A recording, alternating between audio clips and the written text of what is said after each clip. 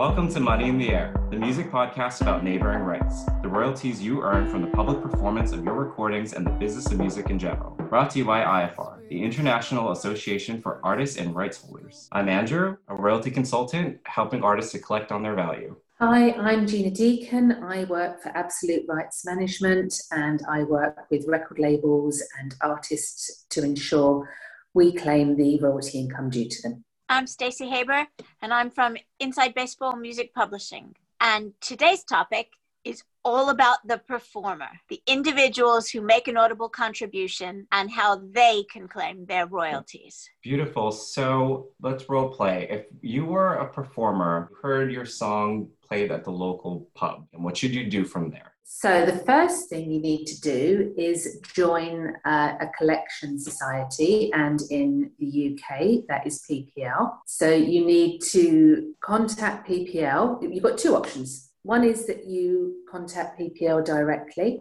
log into their website and select an option to create a membership as a performer. You can then decide whether you want to mandate them to collect for you worldwide or just in the UK, but that's a conversation we can go into in more detail later. You have to provide various information to complete the membership process. It's relatively short and it's quite straightforward. There's some ID required, address details and payment details, but it's not a lengthy process. They will process your membership application and send you a membership account number. You can then log into your account and start to claim on any recordings on which you've made an audible contribution. So you have to access the PPL database to do that. So would your recording just magically be there, or is that something that you need to put there? How would you go about that? If you don't own the recording, if you're not the record label, you don't own the record label, do you have anything to do or just claim it? It's the responsibility of the rights holder to ensure that recording is registered with the collection society, which is usually the record label, and they should know to register that recording, but unfortunately they don't always do that. The easiest way to trace if your recording is registered on PPL is if you have what's known as the ISRC code. ISRC,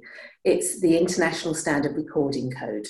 It's a unique 12-digit number that will identify every single recording in the database. If you don't know the ISRC number, you can search by the recording artist's name or the title. There's various different options that you can use the search to do so. And then once you've identified your recording or recordings, you can then go ahead and make your claim. Another way to think about the ISRC, the fingerprint for a sound recording. Sound recording has a unique identifier associated with it that you can always identify. So no two sound recordings will have the same ISRC code. The thing that you should do as a performer is you should write down every time you hear yourself performed in public. Keep a record to look at when you get a statement of your royalties to make sure you were paid for it, because it's not the way it works. You don't submit a set list and then they pay you for that. It goes into a pot because it's under a blanket license. So the pub that you were talking about pays a fee per year to PPL, and PPL divvies it up based on algorithms. You know, the more you get played, the bigger piece of the pie you're going to get. The pub is not going to submit that set list if they're playing the radio or a CD or if they make up their own mixtape. PPL's never going to know what's played in that pub. So if you know, you keep the record.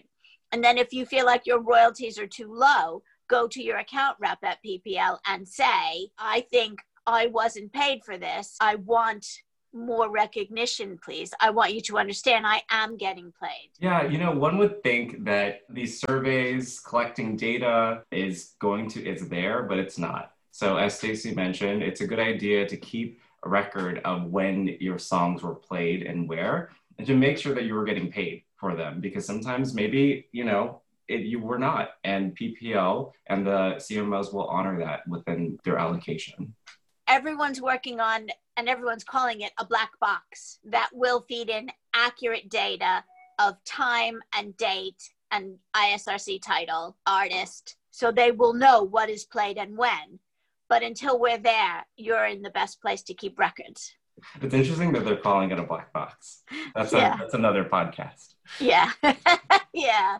We will get there, but I don't know. Is it going to take 10 years or 2 years or never? So after you've gone so far and claimed your share of performance income, do you need to do anything further after that, or just sit back and wait for you to get paid out? Yes, you do need to continuously check and monitor your claims, because there are obviously various different mixes and versions of a recording that can appear on PPL. So just because you claimed on the radio edit, for example, you might not be claimed on the extended mix, the remix. So don't just claim the one recording and then sit back. So what you have to do, first of all, is ensure that you claim correctly and you claim yourself in the correct role. There are various different roles that you can claim yourself as. So contracted featured artist, or CFA for short, other featured artist, or OFA for short, and non-featured artist, NFA for short. They're the three roles, predominant roles that we recognise that you can claim with PPL. There are others, but I'm just going to focus on those three for now. If you are Robbie Williams, then you would be known as the contracted featured artist. You are the artist that appears in the title copy of that recording. If Robbie Williams featured with Britney Spears, then Britney Spears would be the other featured artist. The payments are prioritised according to the roles. So the main artist gets the higher percentage, the other featured artist reduced share, and the non-featured artist, which is generally the session musicians who won't appear in the artist's name, will get a lower percentage as well, but should still obviously claim their share. Claim your role correctly, and you also have to ensure that you claim for every role that you made on that recording as well. One thing you should also do is, if you're assigned to a label and they're doing compilations for it, they're doing syncs and soundtrack albums, you must use every release, you must claim it. Every incarnation on every other release you're entitled to. So go in, search your name, search your number, and anything that you should be on, that you're not on, claim it. There's a little button that says claim, and you just click the button to make sure you're getting paid for every single version. Yeah, every single version will have a different ISRC associated with it. So the extended versions, the remixes, cover versions, although if you weren't performing on that cover version, it's not in your interest, but every single version that your voice or that you performed on, you can hear an audible contribution, you need to make sure that you are claiming those versions. Right, or if you were sampled and you're on an entirely new track, but they're using your recording and your performance, you're entitled to neighboring rights in that. And the interesting thing that came up was the band, like, any DJ band, like Disclosure, contracted feature artist, they have a different vocalist for every version. So the question is, what does the contract say to determine the role? And if it's not a royalty-bearing artist signed to the label for that role, if it's just come in, get a session fee for singing, even though your vocal is forefront, you're still only a non-featured artist. So it's always going to be the contract that determines your role, not, how prominent your voice is or whether you have a guitar solo. That's very interesting. So contractually, it is determining who is considered a featured and non-featured performer on every single sound recording. Yeah, and the definition of featured varies. In the States, it's not as clear-cut as it is in the rest of the world. and take the time to prioritize your claims and look at them individually. For the artists that I manage, I make them do it themselves initially. I make them understand the system and the options and the difficulties, because when they do hire someone to do it, I want them to know what they're asking of that person. I want them to understand how much work goes into it. And I want them to be able to chase up in a very kind and specific way. So if you know that you've been, your song, where you're the artist, has been on now 45, 46, 47, then you want to say to the rep, I have been on 45, 46, and 47, and it must mean that I am elsewhere as well. Please, can you check?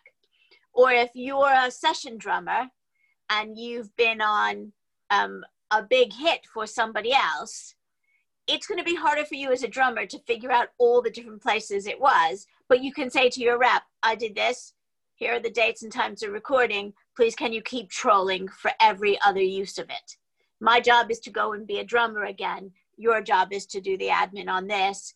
I love us being a team. It's a lot of information. There is plenty more on the IFR website at ifr.co.uk. Go and have a look, and then become a member, because for whatever you see, just from looking, there is 100 times more in the member section. Thanks for stopping by.